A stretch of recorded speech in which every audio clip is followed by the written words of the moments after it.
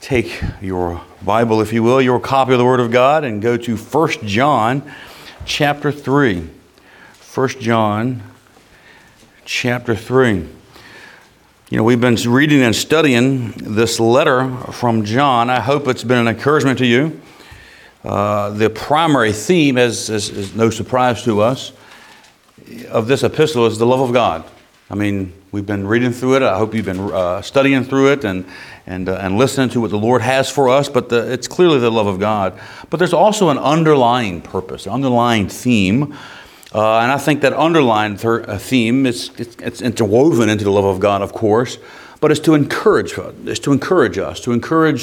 us as Christians to draw a little closer to the Lord, with love as of course our motivator to fall in love with Jesus all over again. And I'm reminded of that passage there when Jesus is speaking to the churches in the book of Revelation, John's letter there as well, and he tells them to remember your first love. Go back to that and go back to that place where you know where Jesus is, you know where God's at. I want to share with you that I almost used or went to an entirely different passage of Scripture for our source text this morning. But I leave in a way that honestly I will tell you that I was not, that God led in a way that I wasn't expecting. Throughout this past week, from Sunday and all the way to this Sunday, I felt that I was led to preach a message specifically on the encouragement of His children, to encourage us, to stir us up by way of encouragement, kind of a message there. And I was going to go to 1 Samuel, but I don't think we're going to be there this morning. Well, we're not going to be there unless the Lord changes it. The message is written, actually, but I don't think we're going to be there. I still believe encouragement is needed, of course. And if I were to be honest, I would admit that I need encouragement. But I do believe the Lord's going to lead this morning in a way that we're going to get that encouragement from the book of 1 John. And I realize that sharing those things is not necessarily preaching. I get that. But I like sharing these things. And I like being transparent on how the Lord leads me. And I think it's a blessing, because I remember when a pastor of mine, or people that even today that I look up to, and they share how the Lord's leading, that's encouraging to see people working in other people's lives. And I hope it's encouraging to you. And it's, a couple weeks ago, we preached I preached a message on blessed are the pure in heart. It wasn't the main core, but it was, some kind of a side note. And we talked about the pure in heart can see God. And we know that to be true in heaven, but we can see that here. The pure in heart see God here. We can see Him moving in our lives. We can see Him moving in other people's lives. And with all that said, I want to begin reading this, to get our encouragement this morning, from 1 John chapter 3. And this is a different passage that we've been in, or a different way to look at these passages. I'm going to rearrange some things here, and maybe in a way that I believe that God's given me. But look at 1 John chapter 3, look at verse number 13. And we're going to read a few passages here, but the Bible says, "Marvel not, my brethren, if the world hate you. We know that we have passed from death unto life, because we love the brethren. He that loveth not his brother abideth in death.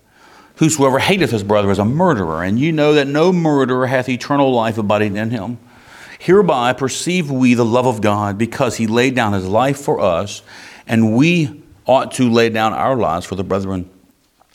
But whoso hath this world's good, and seeth his brother have need, and shutteth up his bowels of compassion from him, how dwelleth the love of God in him? My little children, let us not love in word, neither in tongue, but in deed and in truth.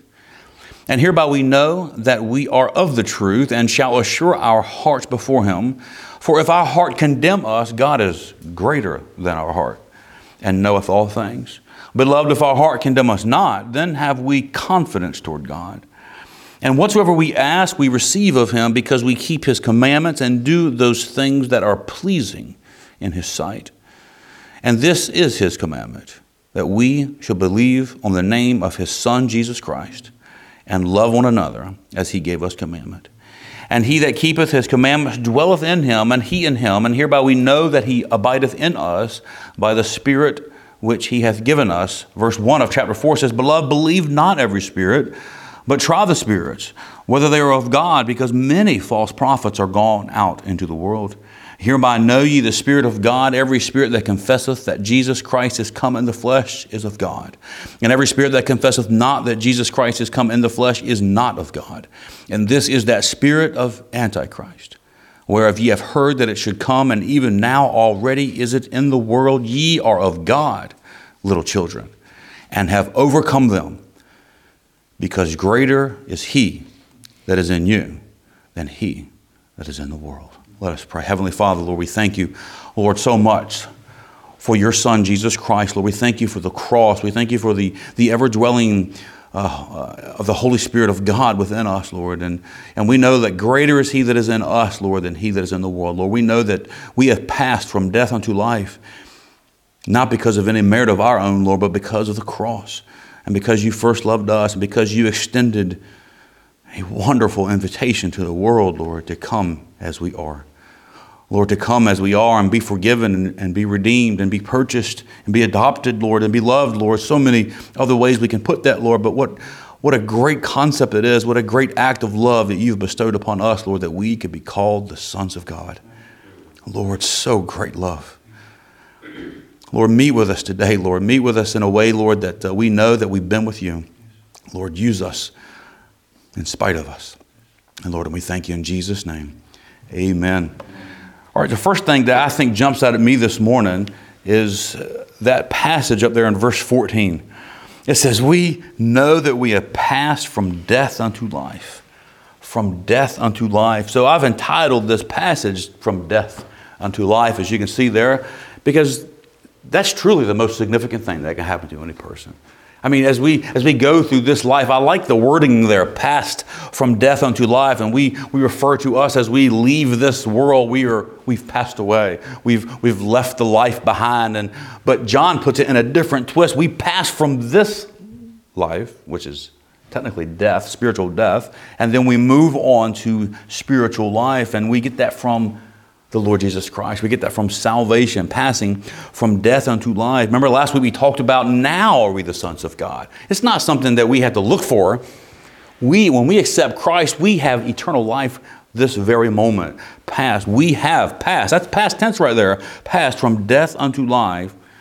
And our passage, and in this lengthy passage I just read, we see a number of things related to this passing from death to life with respect to how it applies to us. Specifically to us. Look at verse number 23. We're going to jump around here this morning in this chapter 3 here. But verse 23 says, and this is his commandment. I think this is just crystal clear here, that we should believe on the name of his Son, Jesus Christ, as he gave us commandment. You know, any student of this epistle, as we've been reading through this letter from 1 John to the churches here, we see that there is an obvious focus on love. There's no escaping that. On God's love, on our love, on how we love others and how we love God, so forth and so forth. He hits the love from almost every angle that we can imagine with respect to us and God. But we also see from John in this verse that loving God comes before loving others. Loving God comes before loving others. If you remember in Matthew 23 or 22:37, Jesus said, thou shalt love the Lord thy God with all thy heart, with all thy soul, and with all thy mind. This is the first and great commandment. That's the commandment that Jesus is speaking of here. So while Jesus did in fact continue, as we know, by saying the second is like unto it, thou shalt love thy neighbor as thyself, I do not believe one can truly love their neighbor with a true divine agape love without first loving God. There has to be some kind of experience there. We must first repent and accept the Lord Jesus Christ. We cannot love if we don't know the author of love or the definer of love. We must know Jesus Christ. And again, this is not something that the Apostle John, he's older in his ages here, maybe 80 or 90 years old. It's not something that he's sitting around, he's going, see now, and he's thinking this is a new message. Jesus' first message was repent, for the kingdom of heaven is at hand. And the implication is that we repent from self and sin. Repent means to turn, and turn to the Lord Jesus Christ. Thou shalt love the Lord thy God. Remember the Philippian jailer when Paul and Silas were cast into prison, and after they were released, he turns to him and says, "Sirs, what must I do to be saved?" And they said, "Believe on the Lord Jesus Christ, and thou shalt be saved." Jesus goes as far as to say, "Come unto me, all ye that labor and are heavy laden." Come unto me, he says. And to Israel, he says, "All day long I've stretched forth my hands to a disobedient people," but they wouldn't come. So I want to point out that there is a clear divine global invitation to salvation. But look at verse 23 again. This is his commandment. There is a commandment to repent. There is a commandment to come to the Lord Jesus Christ. In Acts 17:30, Paul preached that God commands all men everywhere, to repent. There is a command to repent.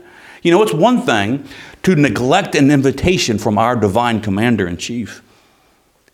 It's quite another thing to disobey that command. It's different. You know, the world may enjoy, and maybe we even here this morning may enjoy the pleasures of sin for a season, maybe even the ignorances of the love of God. But it's only a matter of time before we stand before holy God.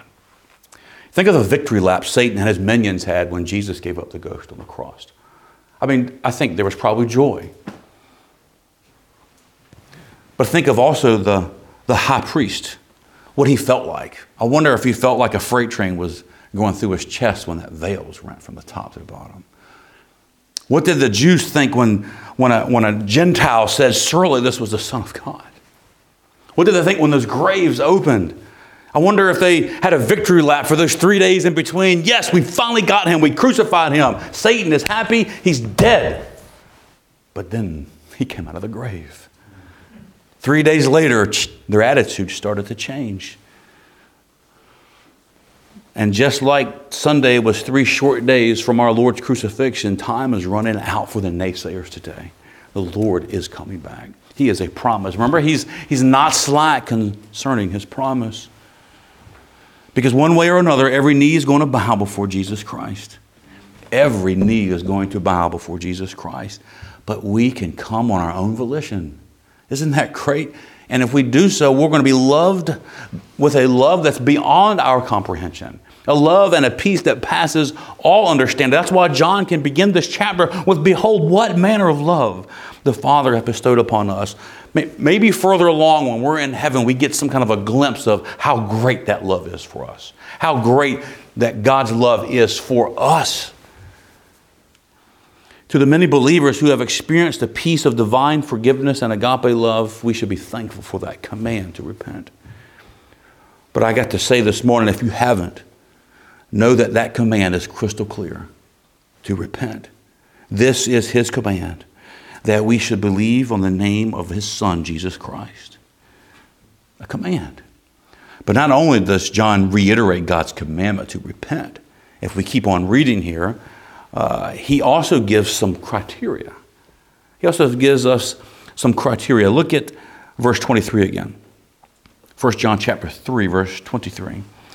He says, "And he that keepeth his commandments dwelleth in him, and he in him. And hereby we know that he abideth in us by the Spirit which he hath given us." Verse 1 says, "Beloved, believe not every spirit, but try the spirits, whether they are of God, because many false prophets are gone out into the world. Hereby know ye the Spirit of God. Every spirit that confesseth that Jesus Christ is come in the flesh is of God." Notice the present tense. Verse 3 says, "And every spirit that confesseth not that Jesus Christ is come in the flesh is not of God. And this is that spirit of Antichrist, whereof ye have heard that it should come, and even now already is it in the world."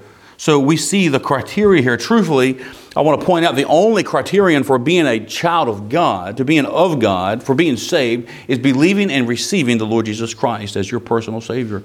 I often go to Romans 10:9 that says that if thou shalt confess with thy mouth the Lord Jesus and believe in thine heart that God hath raised him from the dead, thou shalt be saved. So while 1 John is aimed at drawing us as believers closer to God, there again is an open invitation to adoption to whosoever will. This means you and me and your neighbors and everybody else. I find it strange sometimes that we who are Christians, we have experienced that adoption. We take joy and we take pride in that invitation has been extended to us, but we don't carry it along and invite others into that same relationship. So there is a command to do that, and we don't want to neglect that command. But again, responding to an invitation is different. Responding to an invitation to be present with the Lord is much better than reporting to the Lord.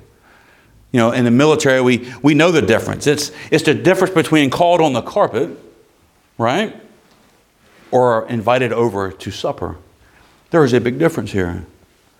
Call on Him today if you don't know for sure.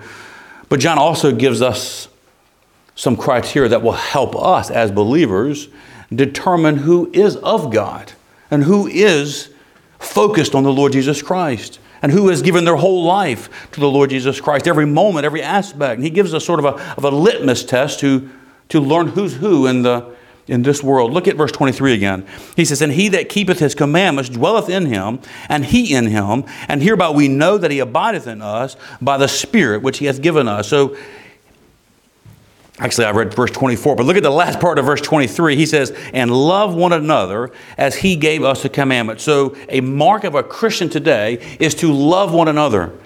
First and foremost, we must love one another.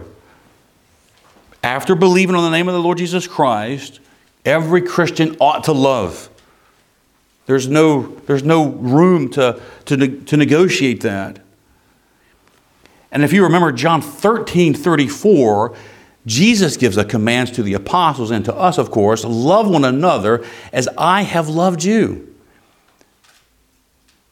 He even says that this is how men will know we are Christians. Now think about that moment. Our love to others, my love for Shannon, is supposed to be how God loves me. That's a tall order. That is a tall order, and that is the mark of a true Christian, Jesus says. That is the mark of a true believer, to love one another. And then look at verse 24. Again, I've already read it. But he says, "And he that keepeth His commandments dwelleth in Him, and He in him. And hereby we know that He abideth in us by the Spirit which He hath given us." So not only are we to love one another, we as Christians, the mark of a true Christian is to keep God's commandments. And we can go on and on. There's actually about 50 commandments from the Lord Jesus Christ, depending on which book you're going to read about that. But there's a lot of those in there. In context, these commandments of John referred to are belief in Jesus Christ and loving one another. But it's true of all His commandments. John 14:15 says, "If you love me, keep my commandments." And look at 1 John chapter 5. Look at verse 3. It says, "For this is the love of God, that we keep His commandments, and His commandments are not grievous." So the second criterion this morning is obedience. Obedience to those 49 or 50-some commands of the Lord Jesus Christ in the New Testament. And by the way, they include, if you want to include the Old Testament, there's 613 laws in the Old Testament. You can put all that together. There is a life that we should be living that's different than what we think it is. There is a way that seems right unto a man, but the way there is of death, the Bible says in Proverbs. You know, all of those laws that Jesus has for us in the New Testament, they are not and should not be a hassle to follow for lovers of God. They should not be a hassle. You know, you don't have to convince a football player or a baseball player to go outside and play catch. He just loves to do it. You don't have to twist the arm of a teenager today to play video games. It's not grievous to him. Simply put, this is something that hit me. Followers of Christ should love following Christ. It's just very clear. We should love following the Lord Jesus Christ. We should love reading the Bible. We should love hearing sermons preached. We should love getting a hold. We should love praying together in the morning. We should love everything there is about the Lord Jesus Christ. Lovers or followers of Christ should love following Him. Why else will we follow Him? Why else? We should be obedient. We should love Him and keep His commandments. Then look at verses 2 and 3 again of chapter 4. He says, "Hereby know ye the Spirit of God. Every spirit that confesseth Jesus Christ is come in the flesh is of God." So another mark of a Christian is that they confess that Jesus Christ has come in the flesh. Now I know that's a double play there. We have to confess that before we are Christians. But it's not a one-time thing, even though salvation is. It is a lifelong event. And I think these two verses here, verses 2 and 3 of 1 John chapter 4, make it abundantly clear who is for or against Christ. If we confess that Jesus Christ has come in the flesh, then you are of God. If not, then you are not. Very clear. Again, Romans 10:9, that it says, if thou shalt confess with thy mouth the Lord Jesus, and shalt believe in thine heart that God hath raised him from the dead, thou shalt be saved. Look at verse 24 of 1 John again. It concludes with obedience is how we know that he abideth in us by the Spirit which he hath given us. So get this now. A confession, therefore, is the admitting of what is already in your heart. The confession is admitting what's already in your heart. True confession of Jesus Christ is equal to the possession of the Holy Spirit. Is equal. And profession and confession are not always the same, although they should be. In context, John is letting us know that those who confess Jesus Christ in word and in deed are of God. And Jesus even states in Matthew 7, beware of false prophets, and you shall know them by their fruits. And I think John is building upon that writing by saying that every spirit that confesseth not that Jesus Christ is come in the flesh is not of God. And this is that spirit of Antichrist. Listen, folks, God, through the Apostle John, I believe, has given us some real practical tools of discernment to help us stay on the right course, to not be duped by other people who are not leading the right life, even in church or even as a pastor. If we're not confessing a life or living a life that brings honor to God and reflects my belief in Jesus Christ, then we need to be careful about these things. True Christians love one another. True Christians are cheerfully obedient. True Christians live a life that reflects Jesus Christ and that he is come in the flesh. Then I want you to look at 5 and 6 of chapter 4. This last criterion is found in these two verses here. It says, they are of the world, therefore speak they of the world, and the world heareth them. The they is the Antichrist. We are of God. He that knoweth God heareth us. He that is not of God heareth not us. Hereby know we the spirit of truth and the spirit of error. So true Christians also recognize spiritual truth. Again, these are important practical tools that help us discern what's right in this world. I want to point out that the word used for hearing in this passage here, in this verse here, it's more than just hearing an audible sound. It's more than just, hitting metal 3 times to signify something. It's more than that. It means to give audience to. It means to hearken unto. It means to understand. And what John is saying here, those who are of God have a greater understanding of the things of God. I mean, think about that. I mean, it just makes common sense. My children probably know more about my family than your children know about my family, because they're a part of my family. And those who are of God have a greater understanding of the things of God, and those who are of the world have a greater understanding of the things of the world. Those who are of God hearken to the things of God. Those who are of the world hearken to the things of the world. Put it a different way. Those who choose to hear the things of God are of God. Those who choose to listen to the things of God are of God. And those who choose not to listen and not to hear the things of God are not of God. That's pretty bold. That should revolutionize everything that we have in our lives. If we hear somebody and we know it's from God and we just disagree with that person, but his statement is from the Bible, we need to pay attention to that. We need to look at that, look into those things and follow the Word of God. The Bible says this is the difference between the spirit of truth and the spirit of error. Listen, there are a lot of folks in this world today who flat out refuse to hear the things of God. Right? We see it on the news. They flat out refuse to have any dialogue that might entertain anything having to do with God. I have knocked on people's doors in this community, and they say, I do not want anything from you. My neighbor right up here, I was over there. She speaks German. I was with my father-in-law, and we go over there, and as soon as he mentioned the church, she walked away. I mean, turned her back and walked away. Doesn't want anything to do with God. They flat out refuse to have any dialogue. What's John say? They are not of God. This is the world in which we live. But I want to point out again this morning that there's not much we can do about the world out there in the next 5 minutes. But we can look at our own hearts this morning. Do we recognize spiritual truth? Do we recognize spiritual truth? Are we in tune to the preaching and the teaching and the studying and the meditating upon the Word of God? Do we recognize that? Do I allow my own Americanisms to cloud the recognition of spiritual truth in my life? Do I allow my own cultural upbringing? Do you? Am I obedient to the things of God? Do I love others as Christ loves me?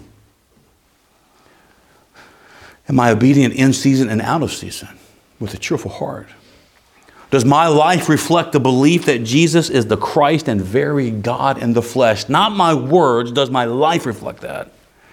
And do I surrender my thoughts and my convictions and my worries and all that I am to the authority of the Word of God?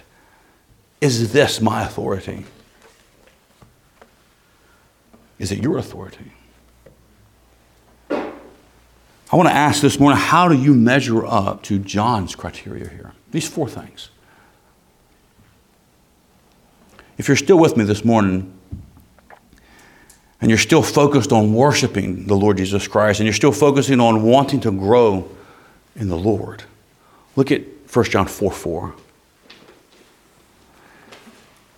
I thought of you, Brother Shannon, when I was writing these things. He says, "Ye are of God, little children, and have overcome them, because greater is He that is in you than he that is in the world." Ye are of God, little children. In contrast to those antichrists who are not of God, and you have overcome them, because greater is He that is in you than he that is in the world. This morning we looked at the commandment to repent. We looked at John's criteria, and this is the conquering. This is my favorite point this morning. This is the conquering. Greater is He that is in you than he that is in the world. What a statement. What a statement. Let me just ask you something very quickly here this morning. Very simple. Who is in you? Who is in you?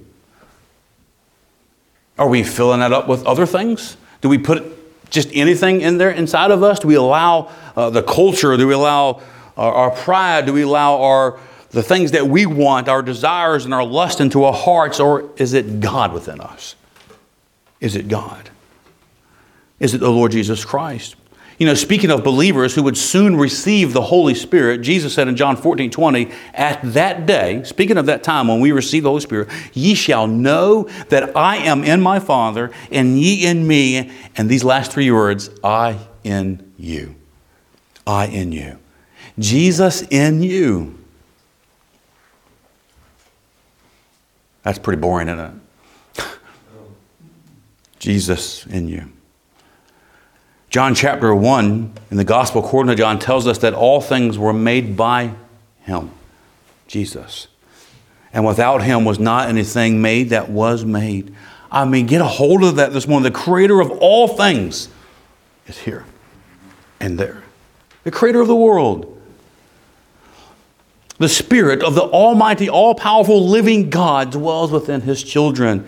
And John is putting this in context here. Even though there are millions of antichrists in the world, even though they will walk away from you, they will spit in your face, they will do all kinds of things against you, and many will oppose you, many will mock you for living for Jesus, John writes, "You are of God and have overcome them, because greater is He that is in you than he that is in the world."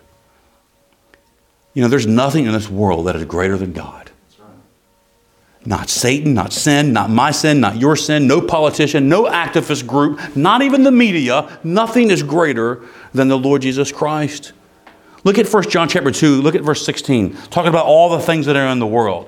He says, "For all that is in the world, the lust of the flesh," verse 16, "and the lust of the eyes and the pride of life is not of the Father, but is of the world." And what does the world do? It passes away, and the lust thereof. But he that doeth the will of God abideth forever. I hope you caught that. The world passes away, and all the lust thereof. We talked about a few weeks ago about how we're standing before a holy God. We will not be able to point to all of our accomplishments in this world, the ones that are not for God, because they're going to be burned up. It's going to pass away. And even the lust, it's going to be gone. So when it's all said and done, when the dust settles, only those who are in God are going to be standing.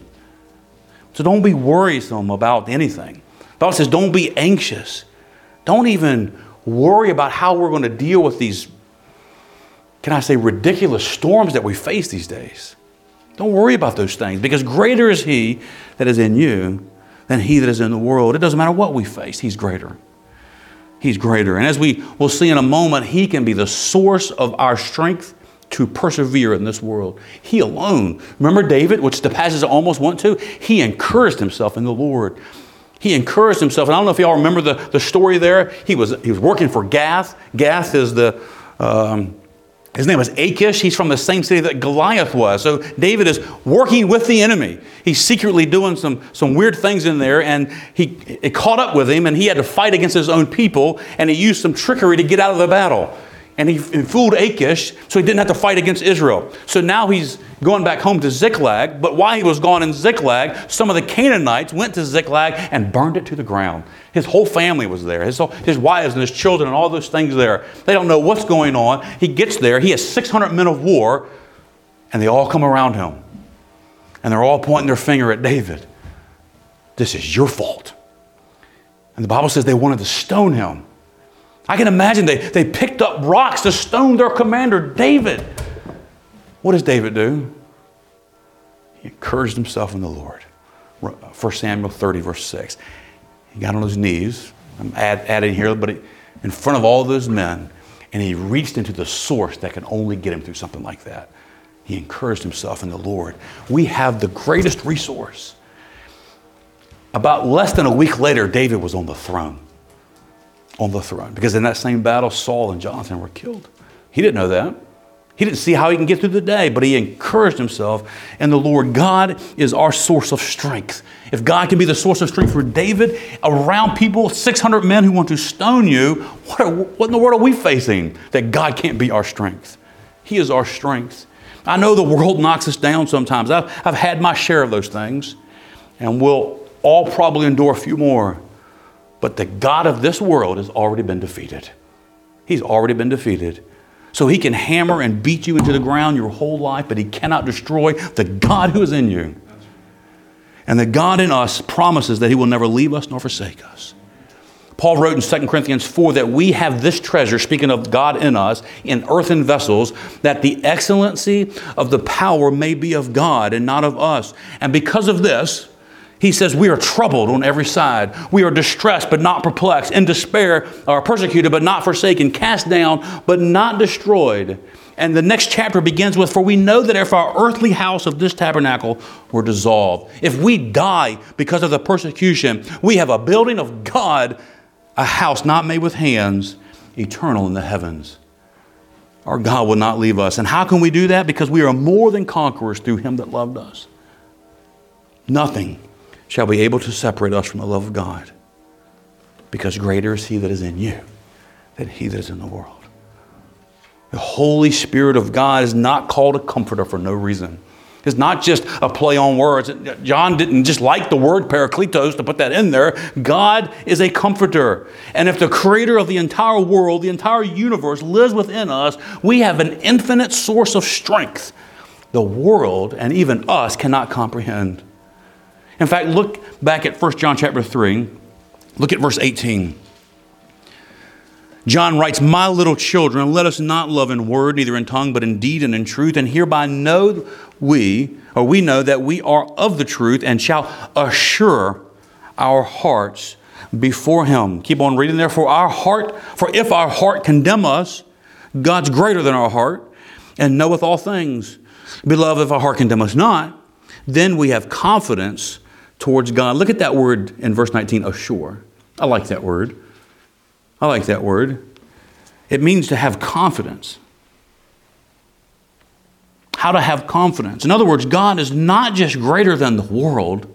He's not just greater than the God of this world and everything in it. He's not just greater in some abstract kind of way, and it's something we can't put our finger on. No, God is greater even than our own hearts. He's greater than all of our shortcomings. He's greater than all of our guilt. And in Him, and Him alone, we can find confidence to stand tall in a world that bows to every wind of change. Our author, Paul Chappell, writes, the men of this world or the world couldn't change. What's the, you know what I'm talking about? The people who change the world are the same people the world couldn't change. And we need to get a hold of that. We need to find that source within us. Because think about this. The more we're like God, the more we change not, because God changes not. You know, I'm so thankful that the Word of God doesn't change. We can look at the news, we can read newspapers. I don't know if we even do that anymore, but look at social media. You can even talk to your friends. You can see churches fall. You can see churches rise, and you see nations rise, and you see nations fall. But this has never changed. We can put our hope in the Word of God. We can have a confidence. Again, we can find source in Him that lives within us. And we can stand tall in a world that's bowing to everything, it seems, these days. We can have confidence. We can have confidence. Look at verses 20 and 21 again. It says, "For if our heart condemn us, God is greater than our heart and knoweth all things. But if our heart condemn us not, then have we confidence towards God." Friends, these two verses bring me great comfort. First, we see if my heart condemns me, God's greater. If my heart condemns me, God's greater. In other words, if I am walking, and you and I are walking closer to the Lord, if we have purpose in our heart to do the right thing, we've purpose in our heart to stay in the Word of God, to stay studying and stay living right, and all those things that we know how to live before God, and we live like we actually love God, when we sin, we're going to know it. We're going to know it. It's going to cross us. We're going to notice the sin. It's going to bring conviction. Your heart is going to condemn you. And on one hand, praise God. Praise God, this is a good thing. Because my heart condemns me because it knows better. Because there's light in there. When that darkness comes into my heart and there's condemnation from that, praise God, I recognize the sin in my life. But on the other hand, the guilt that comes along with that condemnation begins to highlight sometimes my unworthiness to be a Christian. And my conclusion could easily be, what's the point of living for God? I can't do it anyway. Why do I even keep going? I can never get things right. I'm not good at praying. I fall asleep reading my Bible. I fall asleep in church. I'm not good enough for God. Why keep going? But John writes, if our heart condemn us, God's greater than our heart. And He knows all things. Look at verse 1, 1 John chapter 2, verse 1. If any man sin, praise God, we have an advocate with the Father, Jesus Christ the righteous. So when our heart condemns us, we have an advocate. We have somebody that pays that price. When we sin, it's paid for. Let our heart condemn us, but then let it get it gone. Let it get away. Confess it and get it out of your life. He's greater than our heart. This is not a license to sin, of course, but God is telling us, praise God, not to follow our hearts. Follow Him. He's greater than our heart. That's so simple but profound, right? Don't follow your heart. Follow Him. Why? He is greater than our heart. Yes, our hearts may condemn us. But Romans 8:1 says there is no condemnation to them which are in Christ Jesus. There is no condemnation. In other words, if you sin, and we will, unfortunately, and your heart condemns you, take it to Jesus. It's paid for. He's greater than your heart, and His grace is greater than your sin. He's greater. God is greater. God is greater. He's greater than I. He is greater than I. He says in verse 21, Beloved, if our heart condemn us not, then have we confidence toward God. Think about that. In the first verse, if our heart condemn us, if we sin, we need to forgive it. Let that condemnation bring repentance and get right with God. And let it go. Live for God. But now he says, if your heart doesn't condemn you, then you have confidence. And this begs the question, how does one live a life without honest self-condemnation? The answer is Jesus Christ. Greater is He that is in you than he that is in the world. Remember, God has not allowed any situation in our life that tempts us from sin. He has not allowed any of those things to come in our life without an escape. He always provides escape. When we sin, every single time we choose to sin. Every time. So this passage here, greater is He that is in you that is in the world, I think it's one of the ways we can take that to heart is we must make an effort to walk accordance to Him that lives within us. Make an effort to walk in the light.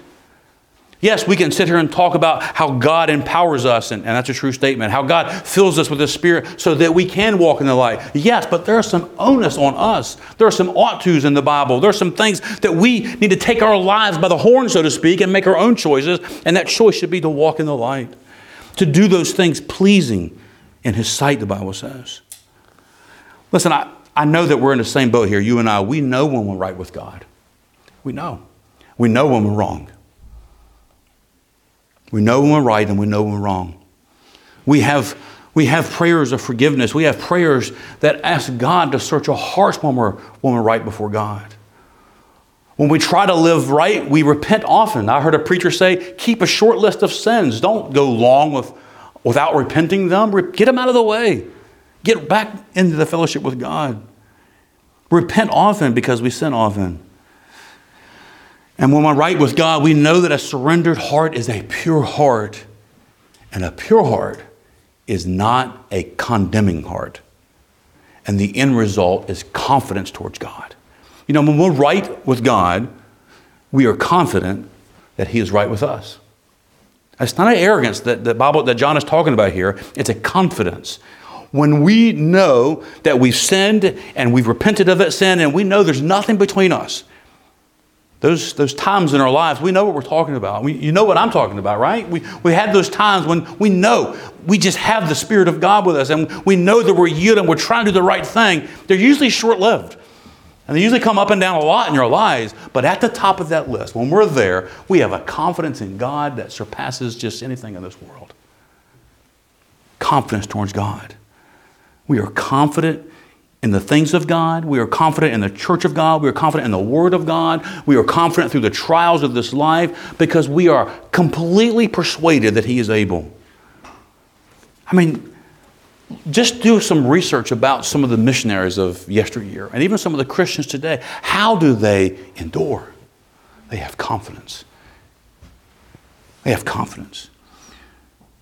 Their heart is right. Their heart doesn't condemn them. And the truth of the matter is that the heart that doesn't condemn is the heart that's after God's own heart. That's the heart that doesn't condemn. So how's your heart this morning? And as we close, I want to bring these four truths right back to each of us this morning in a personal way.